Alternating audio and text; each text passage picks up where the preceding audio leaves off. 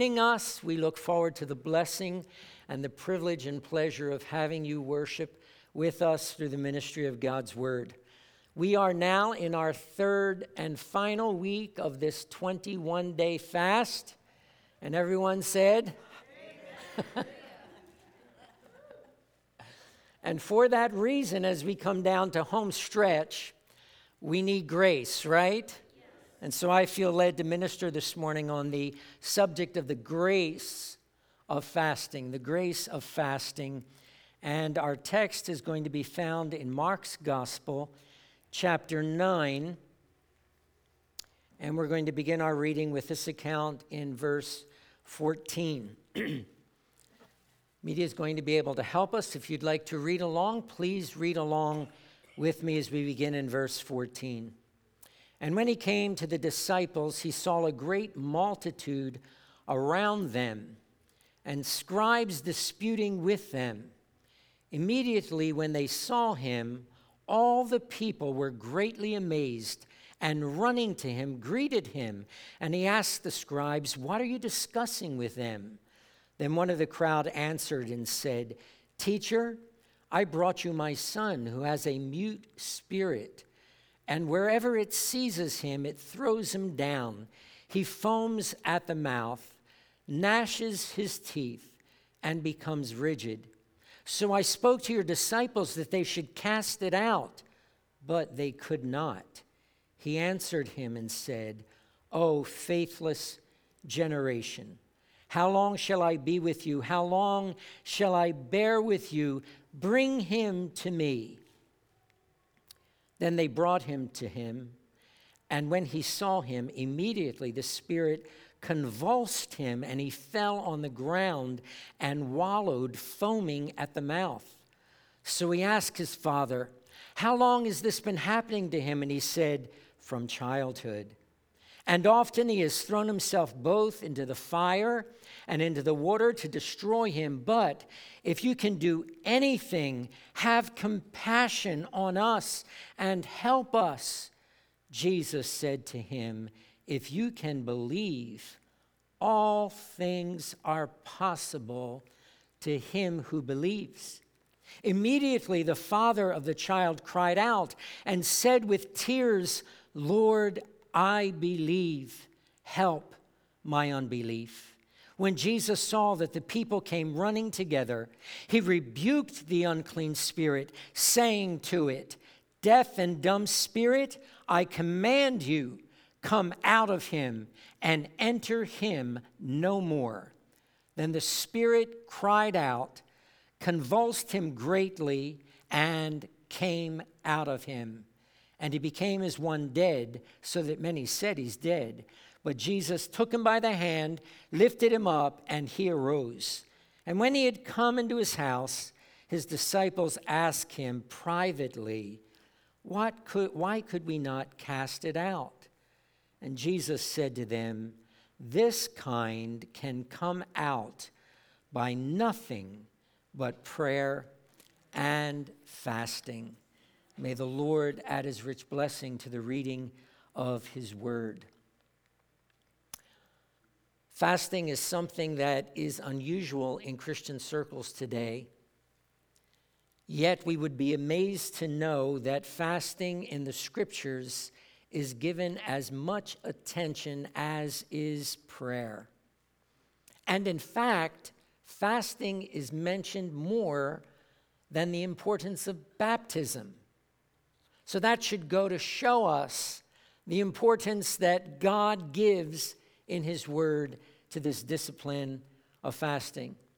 And even though Jesus, who is our Lord and Master, and of whom we say he is our example, and we want to follow in his steps, Jesus practiced fasting, he taught fasting, and still today, fasting is the most misunderstood and the most feared of all spiritual disciplines. For some Christians, fasting is unthinkable as shaving their heads bald or walking barefoot on glass. Fasting? Are you kidding me? I need food to live, and I need to sustain my existence with that food. Why is fasting something that is so remote in the minds of so many believers? And why is it that so many believers are loath to fast? I believe it's because we live in a very gluttonous and self-indulgent society. And so we just really struggle to accept the audacious claim that anywhere in God's word, he would challenge us to deny ourselves of food. That just so radically fights against our flesh, and we can't deal with it. But for those of us who, as true disciples of Jesus, embrace this discipline of fasting and dare to fast and dare to deny ourselves the enjoyment and the pleasure of food, we come to find that there are innumerable blessings that are to be obtained. Blessings that can be obtained in no other way than by fasting. You know, when Hudson Taylor went to China as a missionary, he observed that so many of the Chinese Christians were given to this practice of fasting. And he writes this in his journal: I found many Chinese Christians who were accustomed to spending time in prayer and fasting. They recognize that this fasting, which so many dislike since it makes them feel weak and poorly, is really a divinely appointed means of grace. Did you hear that?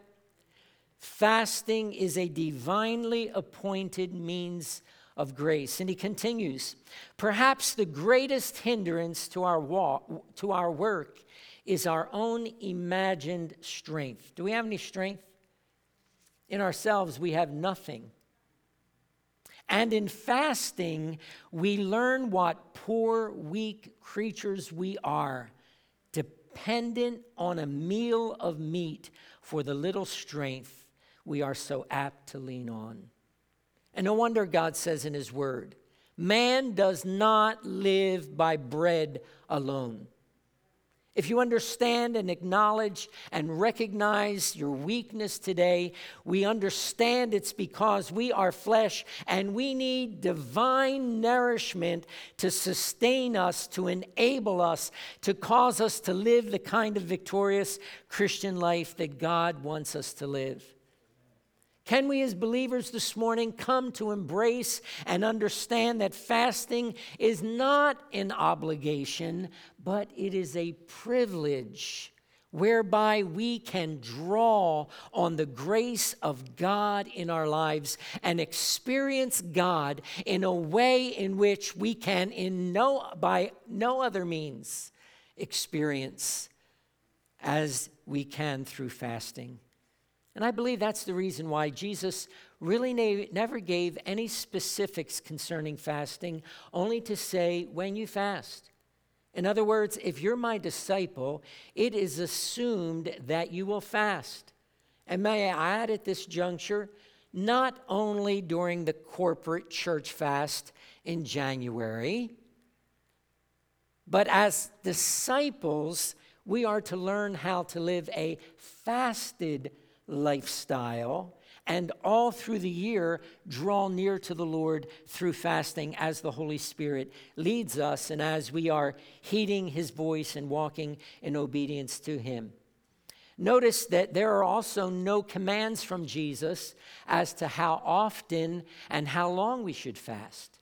See, fasting must never become a legalistic experience. Oh, my church is fasting, so I better fast. And your heart's not in it, and you're doing it as a legal thing that if I don't do it, then I'm going to be in trouble with God, or if the pastor finds out, trust me, I'm not interested in knowing who is with us, who is not. I'm just praying that those who are with us are enjoying the blessing of feasting while we are fasting. If you recall that, that's been our theme for this series, that God wants us to feast while we are denying ourselves. This is a privilege. This is an opportunity to feast on the riches of God's grace. And so we might ask the question, well, Pastor, why in this season? Why are so many churches and multitudes of Christians the world over, why do they begin the year with a fast? Well, I believe this fast is bringing to the Lord the first fruits of this new year. I don't know how familiar we are with the idea of first fruits in the Scriptures. But in the Old Testament, when God established the laws that would govern his people and the blessings that would ensue as a result of the obedience of God's people to those laws, they were all based on sacrifice. They were based on obedience to what God commanded and to this law that is called the law of first fruits. We know that Israel was an agrarian culture, so they were farmers. And that's how they sustained their existence. That was their money. That was their economy, as it were. So the first fruits was that offering that they brought to the Lord. It was the first of the grain and the first of the harvest that they said, because God said, this belongs to me. You bring it into my temple with thanksgiving that I've blessed you with this. And as a result of your obedience to doing that, then I will bless the rest of your harvest. And that's God's word, and that's his promise, and that is his covenant. Here's the principle here in God's word this morning that we want to lay hold of, that what we do with our first fruits sanctifies the rest of it. Do we understand that when we tithe, we say we bring to the Lord the first tenth of our income? So when we get our checks, the first thing that should come out, according to God's word, is not paying the rent or the mortgage or the food bill or the gas and electric, but that first tenth belongs to the Lord. And if we bring that first tenth to the Lord, then God will bless the 90% that he says that we could have, and will actually multiply it so that it reaches to meet all of our needs. That's not your pastor telling you that. That is the word of God. Prove me now, God says. Bring your tithe into the storehouse and see that I will not open the windows of heaven and pour out a blessing so great that you will not be able to contain it. I'm glad someone said, praise God. They must know the blessing of tithing. You know, as a pastor, sometimes we're a little reticent and reluctant about talking about tithing because we don't want people to think that we care about money. You know what we really care about? We care about your blessing. We care about the abundance that God wants to bring into the lives of his people. Some people feel like they have holes in their pocket. For the more they try to make the dollar stretch, the less they have. Perhaps the reason is you're not understanding the principle of first fruits in the Word of God. For when we give God his just due, the first of our income, then God promises that he will bless the rest of it and multiply it to meet all of our needs. Philippians 4:19, my God shall supply all your need according to his abundant riches in glory by Christ Jesus. You know, as Christians, we worship on Sunday.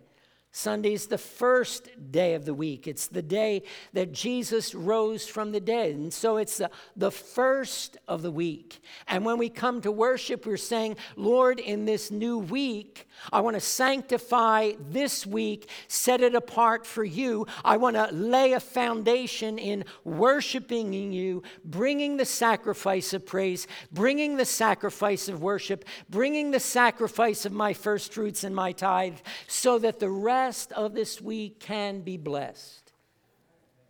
And I'm so glad those of you who are faithful in coming to the house of the Lord and understand this principle of first fruits, your life, I know, is being blessed because it is God's word. It's when we put God first in everything that we can have the assurance that God will bless all that follows. That's a fundamental principle of the kingdom of God, where Jesus said in the Sermon on the Mount in Matthew 6:33, but seek first. And in the context of that passage, Jesus said, why are you worried about the things that you feel you just really, really need in order to live? I know you need food. I know you need clothing. If you seek first the kingdom of God, then all of these other things will be added unto you. Not maybe or could be or possibly will be. I know that God is not a man that he should lie. And if we are faithful to put God first in all things, then his promise will be fulfilled in our hearts and in our lives. It's applied in such simple things as getting up in the morning. If you give God those first few moments of the day in prayer and in the Word, the rest of your day will be blessed.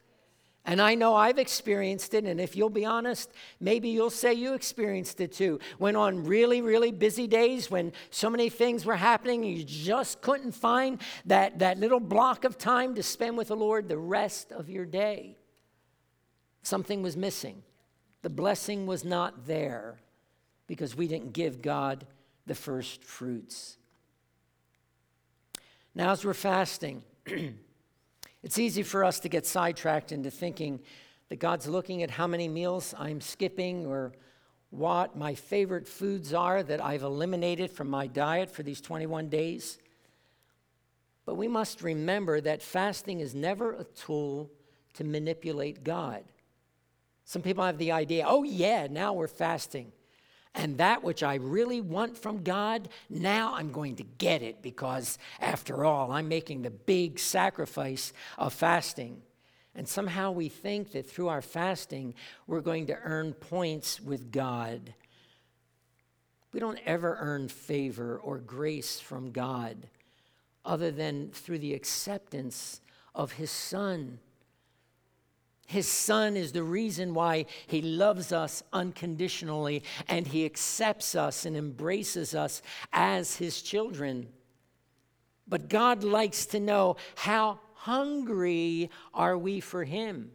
Are we as hungry for him as we are for all that the world offers? Are we as hungry for him as we are for that next meal? Are we hungry enough for him to say, Lord, I'm willing to forego this next meal because I just want to be in your presence. I want to open your word. I want to have your word be the bread of life that feeds and nurtures my soul. I want to be in your presence so that I experience the reality of who you are. So that you could wash over me with your love and with your peace and with your joy, that you can minister the deep places of my heart because I'm making room for you. And that's what fasting does.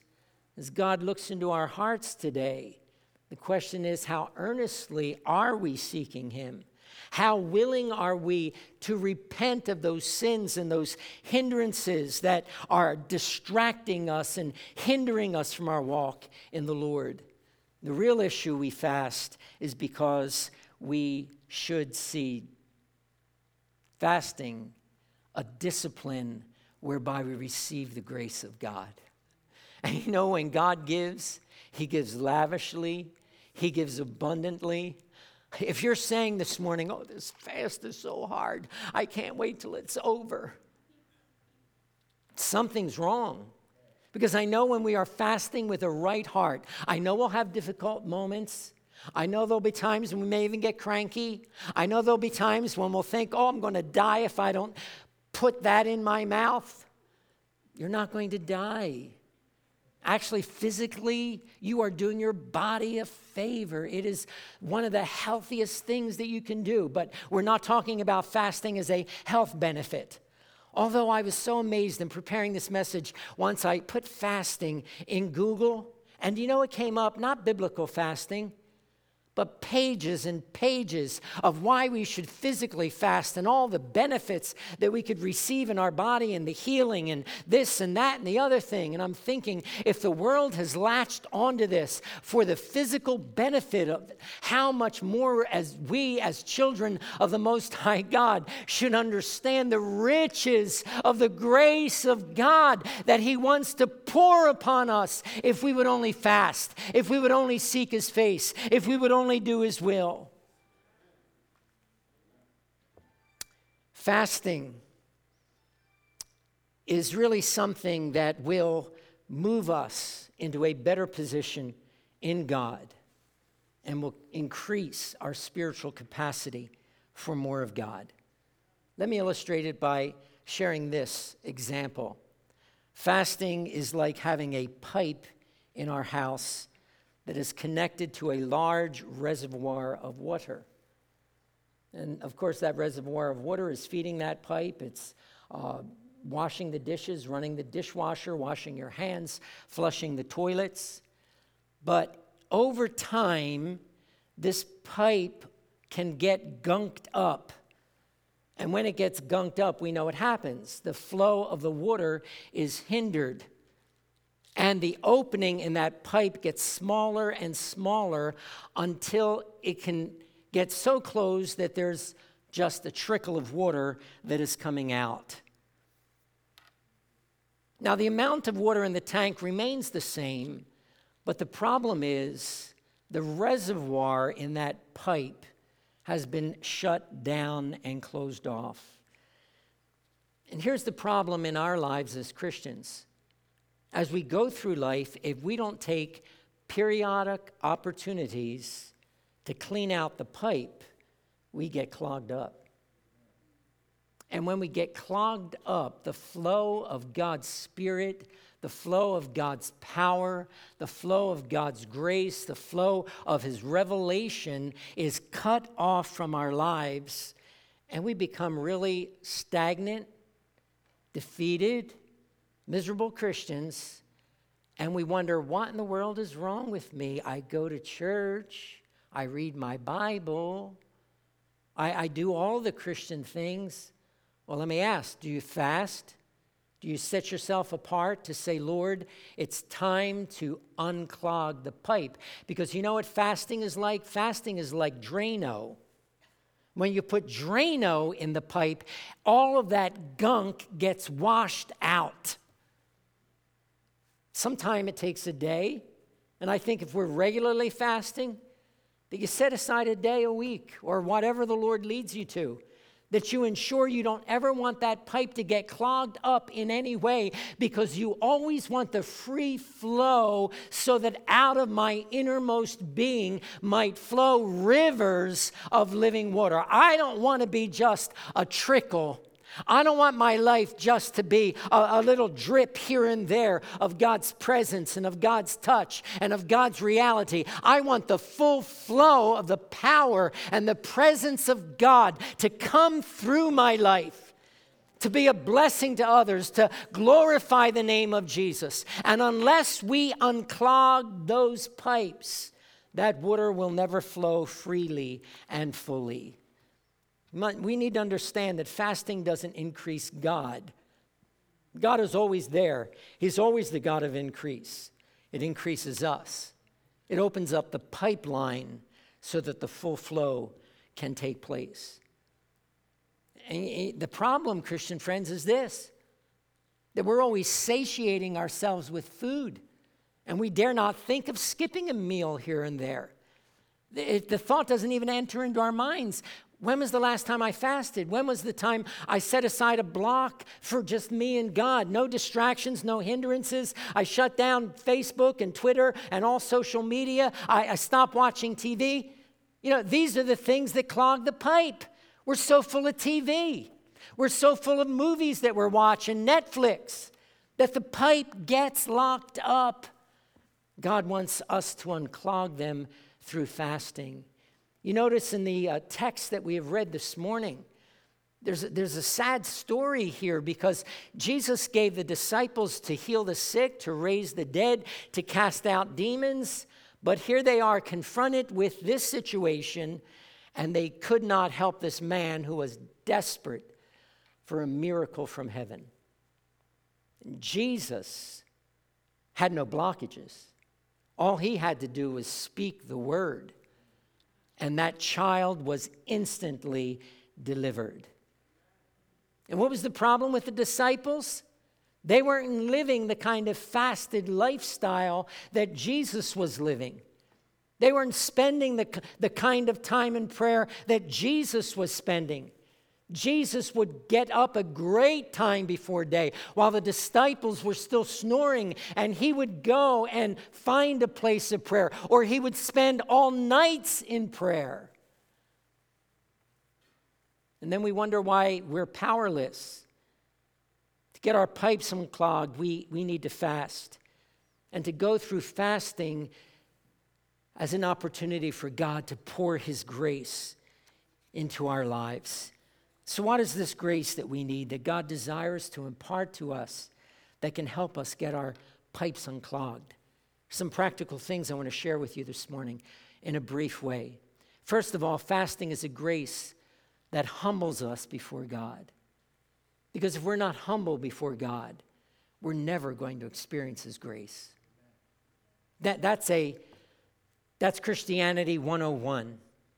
The same way that we kneel before God as an act or an expression of humility and worship, acknowledging, God, I'm nothing and you are everything.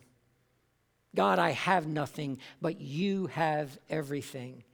God's word admonishes us in James 4:10, humble yourselves, therefore, in the sight of God, and he will lift you up. And then we read in James 4:6, God resists the proud, but he gives grace. Who does he give grace to? Who does he give grace to? To the humble. When we humble ourselves before God. Never underestimate the value and the importance of humbling ourselves before God. Even in our greatest sin, even in our greatest failure, if we don't try to whitewash it, justify it, rationalize it. Well, God, I had a right to get angry. Or, God, I know it was wrong, but I had a right to have resentment in my heart. I had a right to take up offense. That's not humility. Humility is coming before God and saying, God, against you and you only have I sinned. The most vivid example, I believe, in the scripture that shows us the power of humility before God is the story of King Ahab. He was the most wicked king in all of Israel's history. He caused Israel to fall into all kinds of degradation and shameful, reproachful sin. And when the prophet Elijah came to him with the judgment that God was pronouncing on his life, what does the Bible say in 1 Kings 21:7? When Ahab heard these words, he tore his clothes, he put sackcloth on his body, and he fasted and lay in sackcloth and went about mourning. He was broken by the judgment of God, and in humility, he covered himself with sackcloth and ashes, which in Bible times was a signification of my deep humility and contrition before God for the kind of sinner that I am. And do you know what happened? God in mercy. If you don't understand the mercy of God, think about this example. The most wicked, vile king in all of Israel, married to Jezebel, the most wicked queen in the history of Israel. Because he humbled himself, God heard his prayer and spared the judgment that he was about to pour out upon him. See, the grace that God pours upon us in fasting brings us to a deeper repentance. And unless we come into a deeper repentance for the sinfulness of our hearts, that sin will always be lodged there in some way, shape, form, or another. because somehow we're coddling it. Somehow we're excusing it. Somehow we're covering it over. But God says, come to me with a deep repentance. Come to me with a repentance that says, God, I hate what you hate. I will no longer tolerate this sin in my life. I will turn and make an about face and choose to follow you in holiness and in righteousness. When God called Israel to repentance, he spoke through Joel. And he said, this is the kind of repentance I want. Even now, declares the Lord, return to me with all your heart. You know, sometime we could say, God, I blew it. Are we really saying that with all of our heart? I mean, have we really grasped the reality that it was that particular sin that nailed Jesus to the cross? Do we really recognize the gravity and the severity of our sin that brings reproach against God and that nails Jesus to an open shame all over again? If we understand that, then there will be a deep repentance, and we will repent with all of our heart. And listen to what God says in his word, with fasting, with weeping, and with mourning. I ask myself the question, when I repent, are these evidences of the way I'm asking God to forgive me? See, God isn't pleased with just some superficial, oh, I'm sorry, Lord, I know I blew it, please forgive me. The sacrifices of God, Psalm 51:17, are a broken spirit, a broken and contrite heart. These, O God, you will not despise. And I know that we're looking for revival. We're looking for an outpouring of God's Spirit. But I'm reminded of the Azusa Street revival, that great outpouring of the Holy Spirit that brought Pentecost into the world in a fresh and a new way. Frank Bartleman was a reporter, a Christian reporter at that, and so he documented what was happening. And he said and wrote this, the depth of revival will be determined exactly by the depth of the spirit of repentance. And until there is this deep repentance, I believe with all of my heart, we will not experience the fullness of the revival that God wants us to have in these last days. Oh, how we need the grace of God for a deep repentance. What is this grace that God pours out upon us to bring to us the full benefits of fasting? It's as we fast, he strengthens us in our prayer life. Understand this, that fasting does not change God's hearing as much as it changes our praying. You know how it changes our praying? It makes us stronger in our prayer life. It makes us resolve that we're going to communicate with God more and more and more. And I believe we can do that in such a way that we can fulfill what the Apostle Paul said, that we are to pray without ceasing. That even when we're in the workplace, within the depth of our spirit, there is a communion that is going on with God. And if you feel like, oh, that is so foreign to me, I want to suggest to you that if you will spend some time fasting and praying, it will strengthen your prayer life. And anything that strengthens our prayer life is something that we need to latch on to, because the Word of God says it is only the effectual, fervent prayer of the righteous that avails much. I don't know about you. I want my prayers to avail much. And it's the effectual, fervent prayer that James says in 5:16 that avails much. When we pray like this, we're praying with desperation. We're acknowledging, God, if you don't, we're done. Ever been in that place?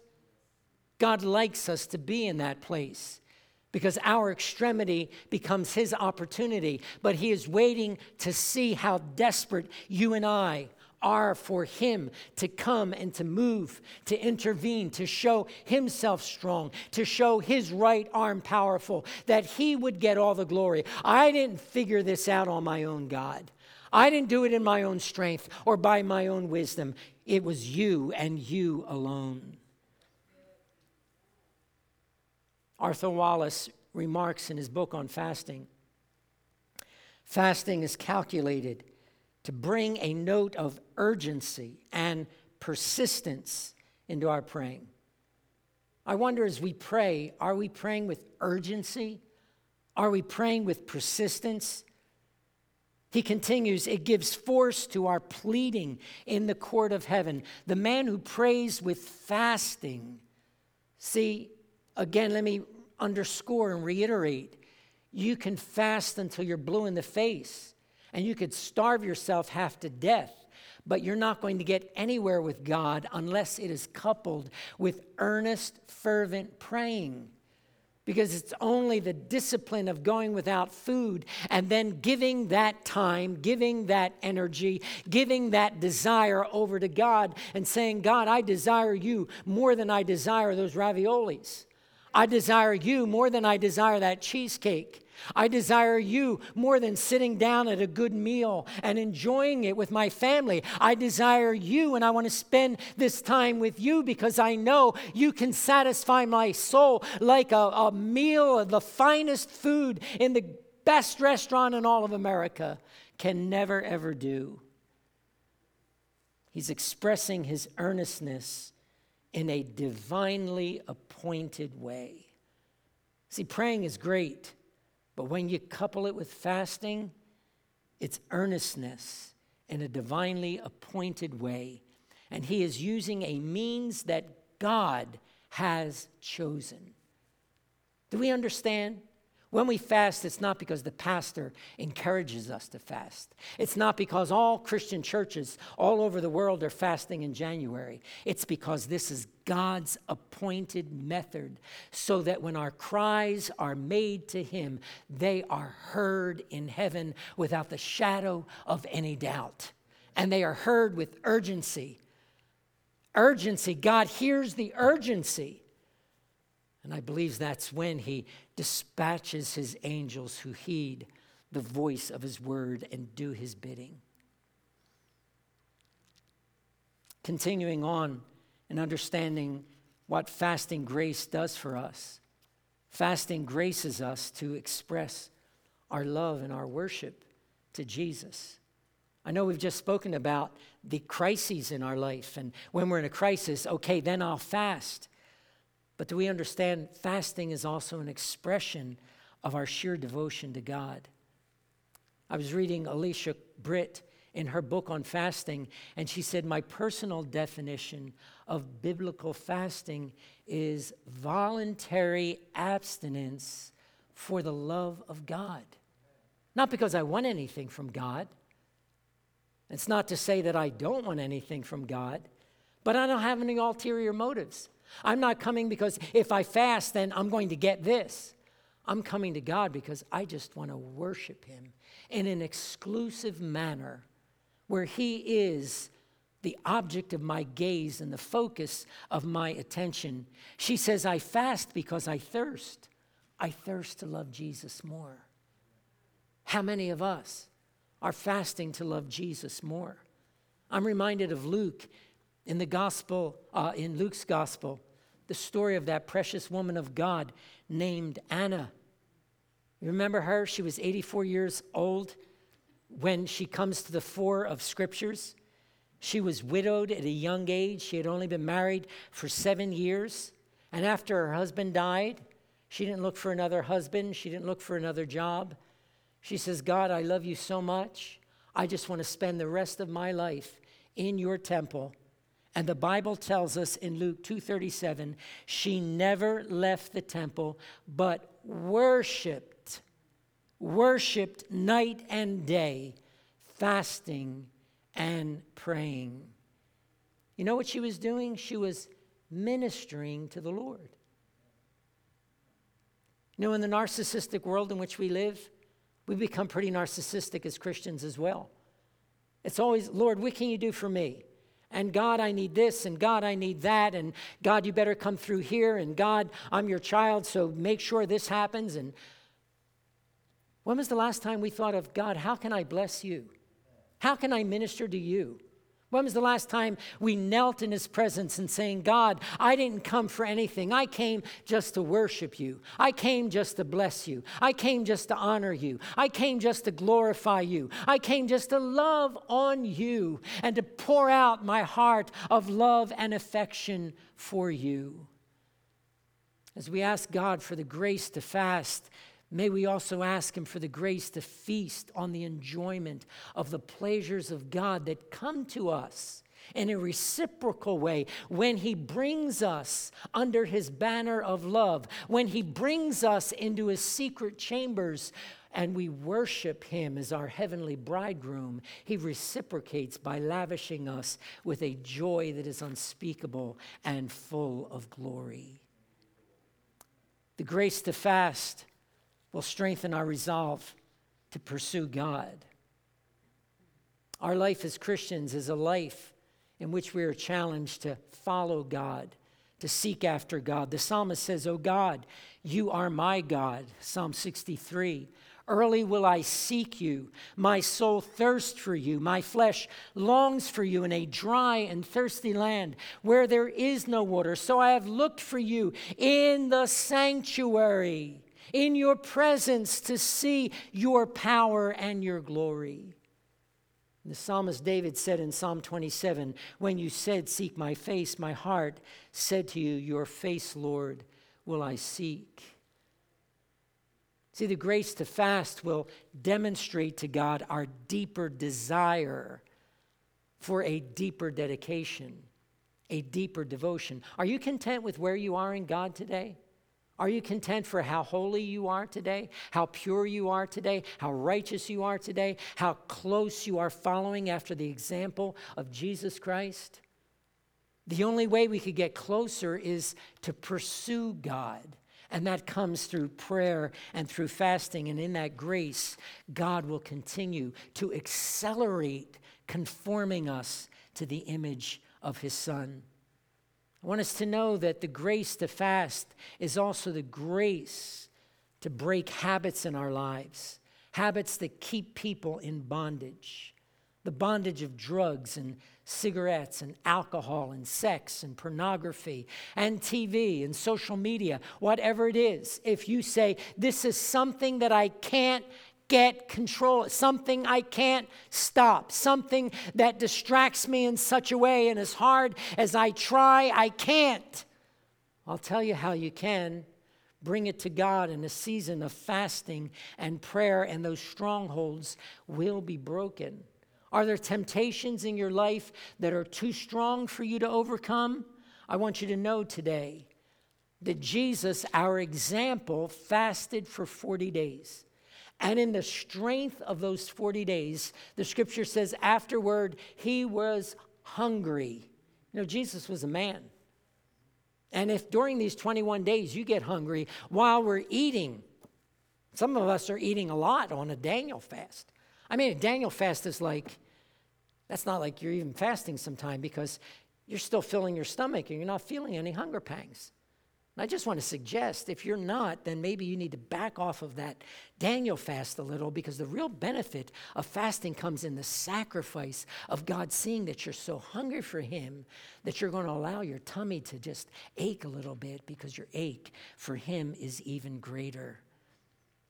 But Jesus was so strengthened by that 40-day fast that when Satan came to him and said, "Turn these stones into bread," Jesus knew that he had the power to do that. But he was able to foil the temptation of the enemy and to say, "Get thee behind me, Satan, for you do not savor the things of God. And man shall not live by bread alone, but by every word that proceeds out of the mouth of God." So when our appetites rise up, God wants us to know self-control. That is a fruit of the Spirit, and God will grace us with an abundance of that fruit as we fast and pray. You will notice that when you're fasting, temptations they don't tempt you, because you're just walking so closely with God that he gives you the power to foil those temptations. And finally, I want to suggest that the grace to fast will quiet our hearts so that we could hear God better. There's so much dialogue. going on in our heads. Everything that we've heard during the day, we're rehearsing, the phone call that we just engaged in, the email that we just read, or the text that we need to send. I mean, the communication is just dizzying. But in fasting, God graces us to quiet our hearts. As we shut off those distractions, when they're removed, we can be still. Psalm 46, and know that He is God. And we know that He is God, we taste and we see that He is good. See, fasting prepares us for the real banquet table. The real banquet table. Matthew Henry sums it all up. The grace of fasting in his words. Fasting serves to put an edge upon devout affections. It quickens prayer. It increases godly sorrow. It alters the temper of our minds as well as the entire course of our lives for the better. Maybe you're on a trajectory today or a path that you feel like is going toward a dead end. I want you to know that God can change and will change that whole trajectory of your life if you will seek Him with all of your heart. If you will turn to Him in prayer and in fasting, He will do it. It sounds to me like fasting and the grace that we can receive by fasting is something so worthwhile. It's so much more worth a bowl of pottage. Isn't that one of the most heartbreaking stories in the Bible? That Esau was so hungry that he was willing to sell his birthright for a bowl of lentils.